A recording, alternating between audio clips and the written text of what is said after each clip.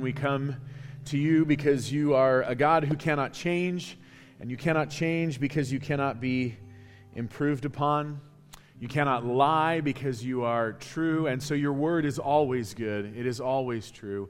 And you do always come through, even though it might not be in ways that we want or desire or at times even demand, but we can know that you are a God who always comes through for our good. At just the right time. We know that at just the right time you sent Christ to die and to be the propitiation for our sins. And so may we have a great trust and confidence in you. Lord, we want to pray for the Brennans today as they continue to go about the work of figuring out what their next steps will be, having not had their visas renewed. Lord, we thank you for the work that's been done. For a full third of the New Testament that's been translated and a tenth of the Old Testament that's been translated. Father, we pray that there would be that the gospel would go forth from that people would believe, that they would hear the gospel and trust Jesus and his life and death to be the grounds of the forgiveness of our sins. Father, as we turn to your word, we need your help. We need your help in understanding your word, in applying your word. I certainly need help this morning being clear and communicating well your word and what we see in this text. And so, Lord, would you help us with all of that? Would you give us soft hearts that are willing to obey and sharp minds that can see and understand what you're trying to teach us? And we ask all of that in Jesus' name. Amen. Go ahead and turn with me to the book of John, chapter 15. That's where we will start. If you want to, you can go ahead and put a marker or some kind of, or a finger or whatever in 1 John chapter 5. We're going to be considering both of these passages today. Let me read to you, let me tell you a couple things as you turn there. First, we mentioned last week, I'll mention again this week, if God lays it on your heart to contribute to the benevolence fund above your normal giving, we would appreciate that. We've had a lot of need recently, and so we pretty much have almost nothing left to spend in benevolence, and there's been a lot of needs. We've been able to provide some great help for people, but if you are willing and able to contribute to that so that we can continue helping people who need a little financial assistance, we would appreciate it. And then with the way that Christmas and Christmas Eve and all those things are falling this year, next Sunday, the 24th, or not next Sunday, yes, next Sunday, let me rephrase that. Next Sunday, the 17th, is going to kind of be our big Christmas celebration. We'll have food and drinks, and I would encourage you, probably some coffee, orange juice, things like that. I would encourage you to bring somebody with you. It's going to be kind of our main Christmas Sunday. And then, of course, Christmas Eve, we will have that one family-style 10:30 service and then a candlelight service in the evening. With that, let me read to you John chapter 15. I think I'm going to go ahead and read starting in verse 1 and go through 11. Our focus today is going to be verses 9 through 11, but there's a lot of overlap last week, and so I want to read the verses that we covered again last week. Here, Jesus says, "I am the true vine, and my Father is the vine dresser. Every branch in me that does not bear fruit, he takes away, and every branch that does bear fruit, he prunes, that it may bear more fruit. Already you are clean because of the word that I have spoken to you. Abide in me, and I in you. As the branch cannot bear fruit by itself unless it abides in the vine, neither can you unless you abide in me. I am the vine, you are the branches. Whoever abides in me and I in him, he it is that bears much fruit. For apart from me, you can do nothing. If anyone does not abide in me, he is thrown away like a branch and withers. And the branches are gathered, thrown into the fire, and burned. If you abide in me, and my words abide in you, ask whatever you wish, and it will be done for you. By this my Father is glorified, that you bear much fruit, and so prove to be my disciples." And now the verses we'll look at today. "As the Father has loved me, so have I loved you. Abide in my love. If you keep my commandments, you will abide in my love, just as I have kept my Father's commandments and abide in his love. These things I have spoken to you, that my joy may be in you, and that your joy may be full. As we sang this morning, I was kind of impressed by the first song that we sang. Now, first off, I was impressed by the kids as they came up here and sang and danced, because I think one thing is pretty evident, and that's most of us can't even sing and clap simultaneously, let alone all the things that they were able to do. But I was impressed by the words that we sang. Yes, Lord, yes, Lord. Now, that might seem simple, and in reality, it's not. I read a devotional by Paul Tripp some years ago called, I think it's just called Let Us Adore Him. And one of the chapters in this Christmas devotional really struck me. And he was talking about the divine willingness of Jesus.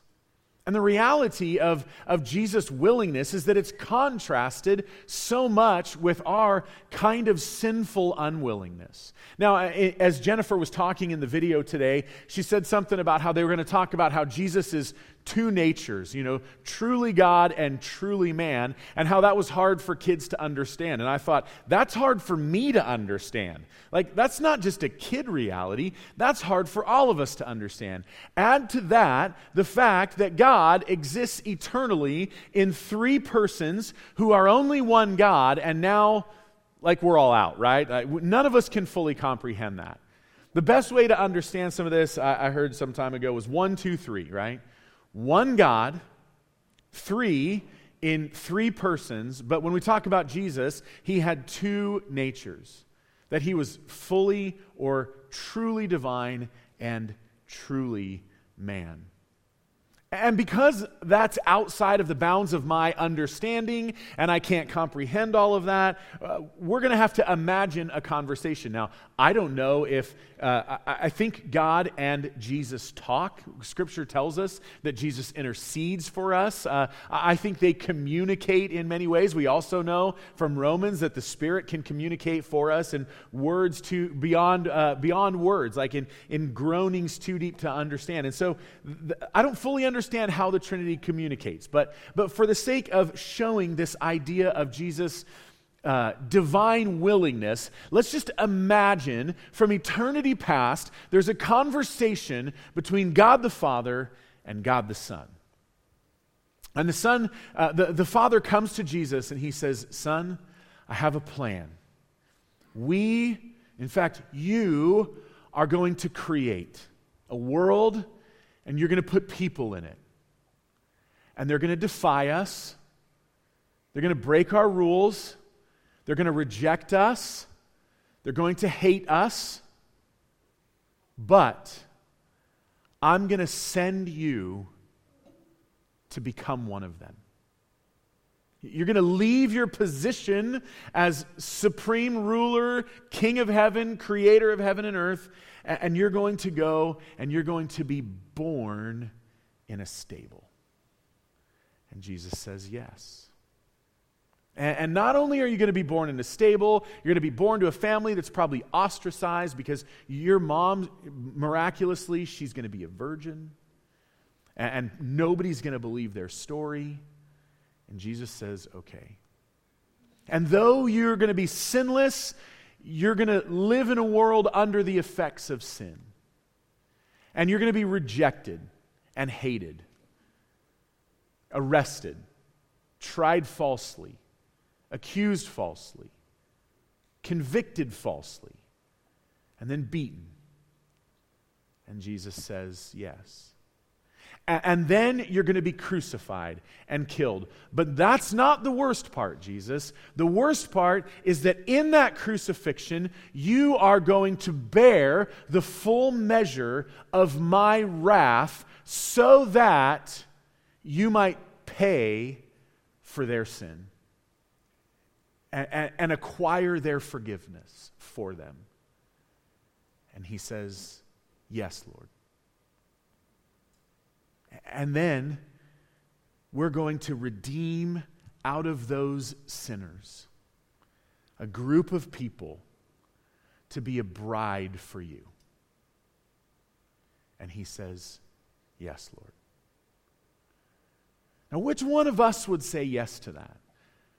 Like what's in us is just this sinful tendency to be like, no.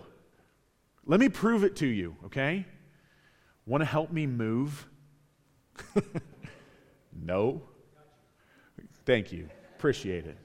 Or the guy with the sign on a street corner. I'm not saying you should give every guy a sign on the street corner money. There's reasons to say no, right? God says no sometimes.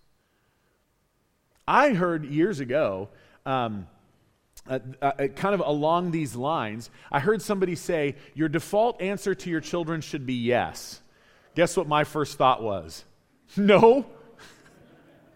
And then I started thinking about it, and the person clarified, look, I'm not telling you should always say yes to your kids. I'm simply telling you that you should say yes unless you have a reason to say no. Well, it got me thinking, and you know what I saw after that was how much I said no for no reason. It's just no was my automatic answer. And so sometimes I'd be like, kids would ask me a question, I'd be like, no. Wait a minute. Yeah. We should not underestimate the power of the words, yes, Lord. Because in Jesus, everything was yes, Lord. And for us, there kind of comes this sinful unwillingness, this idea of no. And that's going to play a little bit into our passage today. Because I think first service, there's a saying amongst us preachers that a mist in the pulpit is a fog in the pew. I think I may have left first service a little foggy because I didn't necessarily structure this message very well. And so I'm going to try and fix that here. But the reality is, Jesus is talking about, in verse 11, how to have joy. And we saw last week that joy is simply happiness. He wants us to know how to be happy. And interestingly, the two places that today's message is going to lead us to have to do with this. The first area is in obedience. And it's going to seem a little weird at first, like obedience is how to remain in the Father's love, how to have joy in God's love. And then the second is in God's people. But let's look at our text today and first see how joy comes through obedience. In verse 9, ultimately what we're talking about is having joy in God's love. In verse 9, Jesus says, as the Father has loved me. This word for as means in the same manner or in the same way. In the same way the Father has loved me, so I have loved you. And then Jesus says, abide in my love. Now, this is really important because what might be natural for us is to understand that love, first and foremost, from God doesn't come because of anything in us. God doesn't love you because you're so lovely, or me. That's probably more obvious than some of you, but God doesn't look at us and say, you're so amazing that I love you. No, He loves us because it's in His character to love. Initially, this is going to sound bad because none of us want to be loved in spite of, right? Like, none of us want to be loved anyways, but it's kind of the reality. Husbands, I'm going to pick on you guys a lot today, but we'll be all right with that. Now, here's what I want you to do. I want you to wait until there's this nice moment between you and your wife and tell her, well, I love you anyways. I'll see you in heaven, guys. Right? Like, which one of us is surviving that? None of us is going to survive that. We don't want to be loved anyways. And yet, the reality is that what's in us is sin. What's in us is an inclination to disobedience. What's in us is a desire to be our own gods and to reject God. But God loved us not because of who we are. He doesn't love us because of anything in us. He loves us because of who He is. And ultimately, this is really good news. Let me show you this first and then explain why it's good news. In John 3:16, it says that God so loved the world that He gave His only Son, that whoever believes in Him should not perish but have eternal life. God didn't wait for us to clean ourselves up. No, he sent his son to save the people who were going to kill him. The centurion who's at the cross of Christ is the first person in the New Testament to express faith, at least after his death. Romans 5:8, God shows his love for us in that while we were still sinners, Christ died for us. God sent his son to die for us, to pay the punishment of our sins while we were still sinners. God loves us because of who he is, and not because of any merit in us, not because we earned it, not because we deserved it. And let me tell you why this is really, really good news. It's good news because if you can't earn his love, you can't unearn his love. If he loves us because of something in him, that's unchangeable. But if he loves us because of something in us, what happens when we prove faithless or sinful? Does he remove his love? No. And this is where we see something really important in the formula of Jesus. He says, as the Father has loved me, so I have loved you. This is just a statement of fact. It's the reality of things. God loves the Son, and the Son loves us. Therefore, God loves us. Then he says, remain in my love. Notice he doesn't say keep my love or earn my love. He says, remain in my love. Now, any of us who have kids, we know, I see Caleb and Kinsey, you guys are here with your sweet daughter, and she's gorgeous, and you know why they're born like that? Because they turn into teenagers. Right? If you got them as teenagers, it might be a little different story. We might be like, I'm out, I'm going to tap out. No, but we get them as babies, and they're beautiful and wonderful, and we love them. And then they start showing tendencies of disobedience, right? Now let me ask you, when your kids are disobedient, do you stop loving them? Of course not. But in their disobedience, does the nature of the relationship change? What happens to that divine yes in the face of disobedience? It might become no. See, the reality is, if we want to live in the full blessing of our parents, especially if you're still living in your parents' home, the younger people in the room, you want to live in the full blessing of your parents, you have to live within the boundaries of their blessing. And when you step outside of those boundaries, the blessing is removed, not because they have stopped loving you, but because you did not abide in their love.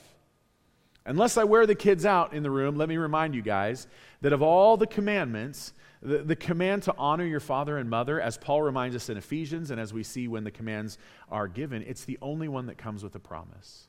And the promise is that it may go well with you.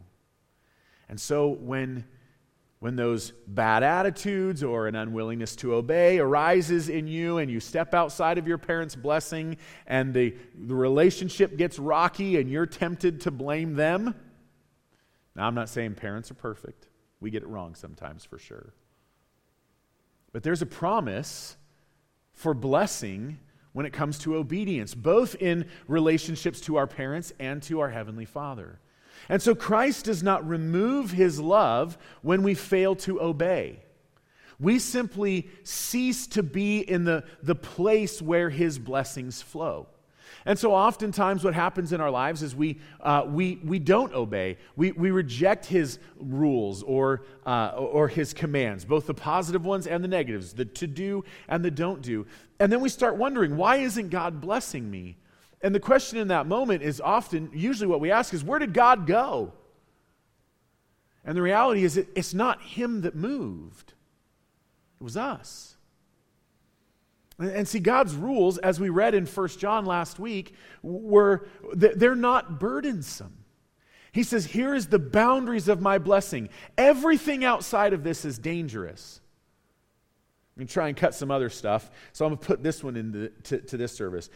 Everybody, you all seen Jurassic Park, the first one? If you haven't seen Jurassic Park, go watch Jurassic Park. The best parenting movie you will ever see. I did not misspeak there. Here's what I mean. kids, they're velociraptors. Right? You watch Jurassic Park, and the velociraptors are in their cage, and they got a big game hunter, and he's like, they're smart. They go around systematically testing the fences. That's what our kids do, right? They go around systematically testing the boundaries. And what happens when the velociraptors found a way out of the cage? Bad things. Right? They get outside of the boundaries, and bad things happen for everybody. You know why our kids are velociraptors? Because we are. We just go around systematically testing the boundaries of God's goodness, of what He says is safe for us, of where there's protection, and, by the way, provision. And then we bust our way out, and things go badly, and we go, well, where's my provision and protection? As though somehow it was God who moved. No, Jesus never moves. As the Father has loved Him, so He has loved us. And it's our responsibility to abide, to remain, to stay in that blessing. How do we do that? Verse 10, if you keep my commandments, you will abide in my love. In other words, if you do what I say, you'll stay where I bless. Just as I have kept my Father's commandments and abide in His love. The result of that obedience can't help but to be joy.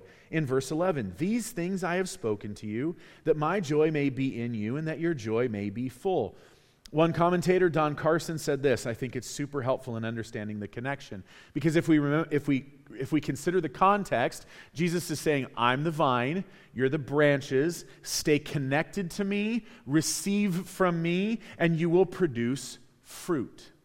That fruit is love, joy, peace, patience, kindness, goodness, gentleness, faithfulness, self-control. It's the fruit of obedience. It's the fruit of evangelism. It's the fruit of fellowship. We looked at a whole bunch of ways that fruit comes out last week. But listen to what Carson says. He says, love is the relationship that unites the disciples to Christ, as branches are united to a vine.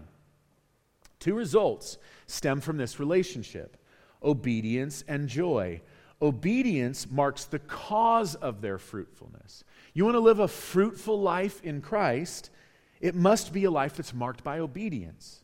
Obedience marks the cause of their fruitfulness, and joy is its result. Joy logically follows when the disciples realize that the life of Christ is in them, or when the life of Christ in them is bringing fruit, something that they could never produce on their own strength.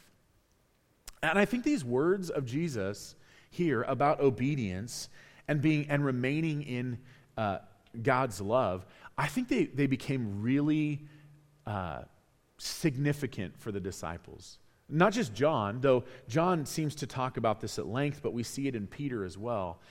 And it shouldn't be a surprise to us because it seems to have been on repeat. It seems to have been on Jesus' mind. See, remember the context of this passage is it's the night before Jesus' arrest, or it's really, as we would think of it, it's the night of his betrayal. He's about to be betrayed, arrested, tried, beaten, crucified. And he's got this last night with his disciples. And they're a bunch of knuckleheads, which is super encouraging to me. But he's like, I got one night, and I'm gonna, this is my last deposit. And listen to the things he says. John chapter 14, verse 21. Whoever has my commandments and keeps them, he it is who loves me. And he who loves me will be loved by my Father, and I will love him and manifest myself to him. Verses 23 and 24, Jesus answered him, if anyone loves me, he will keep my word, and my Father will love him, and we will come to him and make our home with him. Whoever does not love me does not keep my words, and the word that you hear is not mine, but the Father's who sent me. John 15:10, if you keep my commandments, you will abide in my love, just as I have kept my Father's commandments and abide in his love. John 15:14, you are my friends if you do what I command you. All of these verses, by the way, present for us some conditional clauses, like these if-then ideas. But you know what's really interesting about these if-then ideas is it doesn't go like this. It's not, if you obey me, then I will forgive you. That's never presented to us in here. It's also not presented to us that if you obey me, then I will love you. The if-then conditions here go like this. If you love me, then you will obey me, with the result that you abide in my Father's love. The condition of obedience is obedience. The result, or the condition is love, rather. The result is obedience. We cannot claim to love God if we are not obeying God. And this takes us, if you've got a finger there, to 1 John chapter 5. Because Jesus gives these instructions that we read in John 15 the night before his death. But later, much later in John's life, he writes the book of 1 John. In fact, the book of 1 John is probably written somewhere around 60 years after the events of John 15. So 60 years later, John is still writing about this night and Jesus' teaching. And he says in 1 John 5, verses 1 through 5, everyone who believes that Jesus is the Christ has been born of God. And everyone who loves the Father loves whoever has been born of him. By this we know that we love the children of God, when we love God and obey his commandments. For this is the love of God, that we keep his commandments, and his commandments are not burdensome. For everyone who has been born of God overcomes the world, and this is the victory that has overcome the world, our faith. Who is it that overcomes the world except the one who believes that Jesus is the Son of God? The context here in John chapter 5 is that John is telling us how to be overcomers, how to overcome the world, how to overcome sin, how to overcome death, how to overcome the consequences of all of our disobedience. And I think what he gives us is kind of 4 steps, if you will, towards being an overcomer. And some of these are going to be a little out of order compared to what we're normally used to. Step 1 is you must be born again. Step 1 is you must be born again. Well, Logan, the verse says everyone who believes. Isn't that step 1? No, it's not, because it says everyone who believes has been born again. John is indicating for us that before one believes, they are born again. Jesus tells the same thing to Nicodemus in John chapter 3, that if anyone wants to see the kingdom, he must be born again. And I don't think Jesus uses this picture without good cause. And without going into the details of how it all happens, let's just suffice it to say that none of us were consulted about our birth. None of us chose to do that. That was the result of the actions of some other people. And their actions resulted in our conception and our birth. 1 Peter 1:3 says, "Blessed be the God and Father of our Lord Jesus Christ. According to his great mercy, he has caused us to be born again to a living hope through the resurrection of Jesus Christ from the dead." And so first, we must be born again. We must be given spiritual life by the Father. Step 2, as John presents this to us, is to believe. That is the only requirement. We're not required to clean up our lives. We're not required to fix ourselves. We're not required to do something to earn God's favor. See, it's not just abiding that's conditional. The entire Christian life is conditional. It's conditioned upon what somebody else has done. Our righteousness isn't because we're righteous, it's because Jesus was righteous. We don't have to die spiritually because we're good enough people. It's because Jesus died for us. He lived our sinless life. He died the death we deserved to die. And that the proof that he did so successfully is vindicated at the empty tomb, where Jesus is proven to be the one who can offer life. And all that we have to do is simply turn from our sin and trust Jesus. To repent of what we have done and to love Christ. Step 3, and this is where things get a little weird, we love the church. We're going to come back to this idea, but we're going to start with the idea of obedience. Firstly, the way we abide in in Jesus' love is through obedience. But step 3 for John is that we love the church. Notice what he goes on to say. Everyone who believes that Jesus is the Christ has been born of God, and everyone who loves the Father loves whoever has been born of him. Those who love God love those who have been born of him. In other words, the church, believers, the people of Jesus. Now, to illustrate this, I want to kind of pick on husbands again. Here's what I want you guys to do. I want you to go home. I want you to find a picture of your wife. I want you to set it aside. If you don't have a wife, imagine your girlfriend. If you don't have a girlfriend, imagine the girl you want to be your girlfriend. You're going to get a picture. And then, not spontaneously, not like, hey, let's go out to dinner tonight. I want you to plan a time. I want you to ask her out. I want you to pick a place. I want you to go there. She's going to dress up. You're going to dress up. You're going to have an amazing dinner. The conversation is wonderful. Jesus is babysitting your kids, so there's nothing to worry about. You don't even need your cell phone, right? And you might dance a little. And then at just the right time, you're going to look deeply into her eyes. You're going to tell her how beautiful she is. But then you're going to take the picture out. And you're going to say, this lady, she's kind of ugly. I don't care for her. I'll see you in heaven. Right? You're not going to survive this. Nobody survives that. This is what John is getting at. You don't get to say, I love God, but I don't love the people who are made in his image. Now, is the picture as good as your wife? No. I mean, yeah, it doesn't talk much. No, I'm just kidding. That's wrong. I mean, the reality is, given the option of a picture of my wife or the presence of my wife, I'm picking her presence every time. The image is never going to be as good as the original. But you can't say you love one and hate the other. And so John is telling us here that everyone who loves the Father and has been born of him loves those who are also born of him. They love the church. They love the people of God, which is what the church is. And then step 4, verse 2, we obey. By this we know that we love the children of God, when we love God and obey his commandments. For this is the love of God, that we keep his commandments, and his commandments are not burdensome.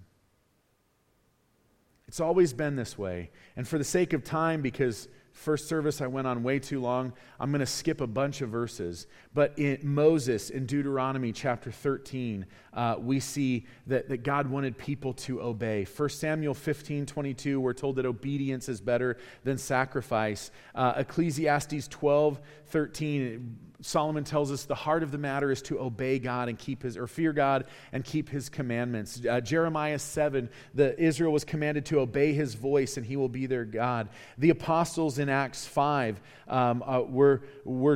they mention the Holy Spirit whom God has given to those who obey him. Romans 15, Paul says that through him, God brought the Gentiles to obedience. Hebrews 5:9, that being made perfect, Jesus became the source of eternal salvation to all who believe him. And this is where I think it wasn't just John, the apostle, who this night of Jesus' death was significant on, but listen to Peter.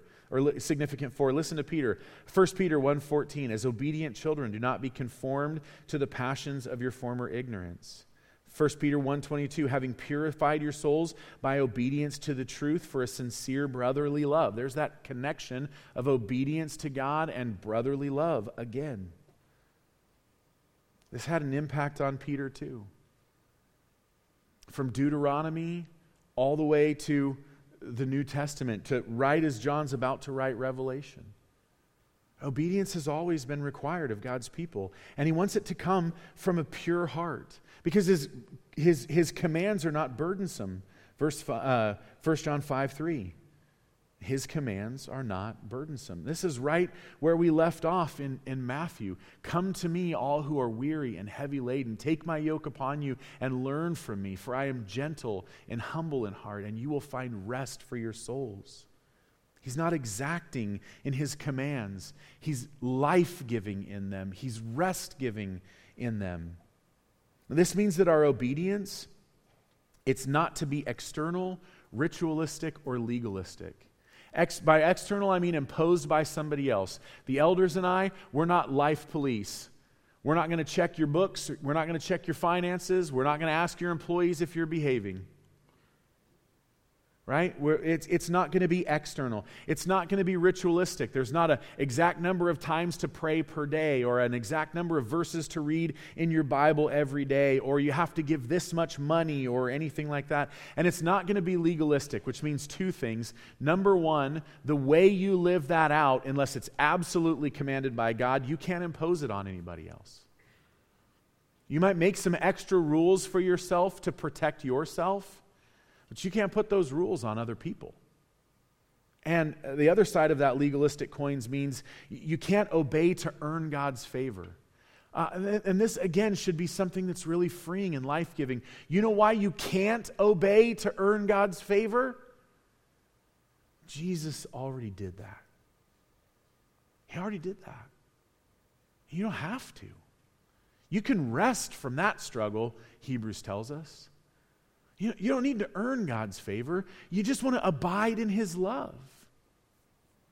But it does mean that our obedience, and again, I'm going to move fast here because I want to, for the sake of time, it's supposed to be from the heart. In Deuteronomy, we're told that the people were to love the Lord their God with all their heart, soul, mind, and strength. When Jesus is asked what's the greatest commandment, that's what He repeats. It's to be willing service. In Exodus 25, as well as in 2 Corinthians, we're told that God loves a cheerful giver. It's to be willing and joyful obedience. It's to be total obedience. This is borne out in Deuteronomy, that anyone who does not conform to the words of this law by doing them, like it's every single commandment that was expected to be kept. James 2:10, whoever keeps the whole law but fails in one point has been guilty of it all. God demands total obedience, and He demands constant obedience. Philippians 2:12, therefore, my beloved, as you have always obeyed, so now, not only as in my presence, but more in my absence, work out your own salvation with fear and trembling. There's still to be this constant obedience. But again, Matthew 11, His commands are not burdensome. So we see that we abide in the Father's love by obedience, and that obedience is not optional. But there's this thing that keeps popping up over and over and over again about the people of God mixed in with these commandments of obeying God. And what would the connection be? Well, let me explain it to you. And I think we see it in Ephesians chapter 3, 14 through 21. If it's in obedience that we abide in the love of Christ, it's with the people of Christ that we see the love of God. We abide by obedience, but we see the love of God through the people of God. In Ephesians chapter 3, verses 14 through 21, Paul says, for this reason, this is a prayer, for this reason I bow my knees before the Father, from whom every family in heaven and on earth is named, that according to the riches of His glory, He may grant you to be strengthened with power through His Spirit in your inner being, so that Christ may dwell in your hearts through faith, that you, being rooted and grounded in love, may have strength to comprehend with all the saints what is the breadth and length and height and depth. The breadth and length and height and depth of what? Of His love. And to know the love of Christ that surpasses knowledge, that you may be filled with all the fullness of God. Now to him who is able to do far more abundantly than all we ask or think, according to the power at work within us, to him be glory in the church and in Jesus Christ throughout all generations forever and ever. Amen. Why do Jesus and John and Peter and others continue to connect the people of God to the love of God, or really the people of God to obedience towards God? It's because in obedience we abide in God's love, and it's with the people of God that we see his love. This means that the church, it's to be a telescope of God's love. Why a telescope? Why not a microscope or a magnifying glass? Because microscopes and magnifying glasses, they make small things look big. Telescopes make big things look a little more closely to what they actually are.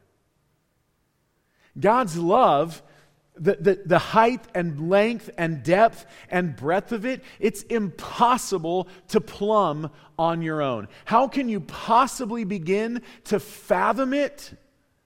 By seeing it at work in the lives of a bunch of people whom he loves. Who he's using to love you, as he's using you to love others. You cannot understand the love of God apart from obedience.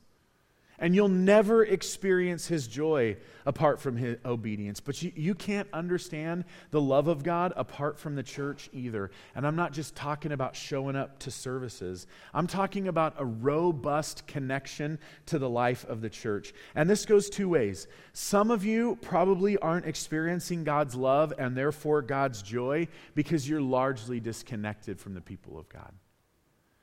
Like you might show up for a service and that's great and leave. But what about growth groups? What about deep friendships? What about, man, if I sit in the back, I can book it out of here before anybody talks to me.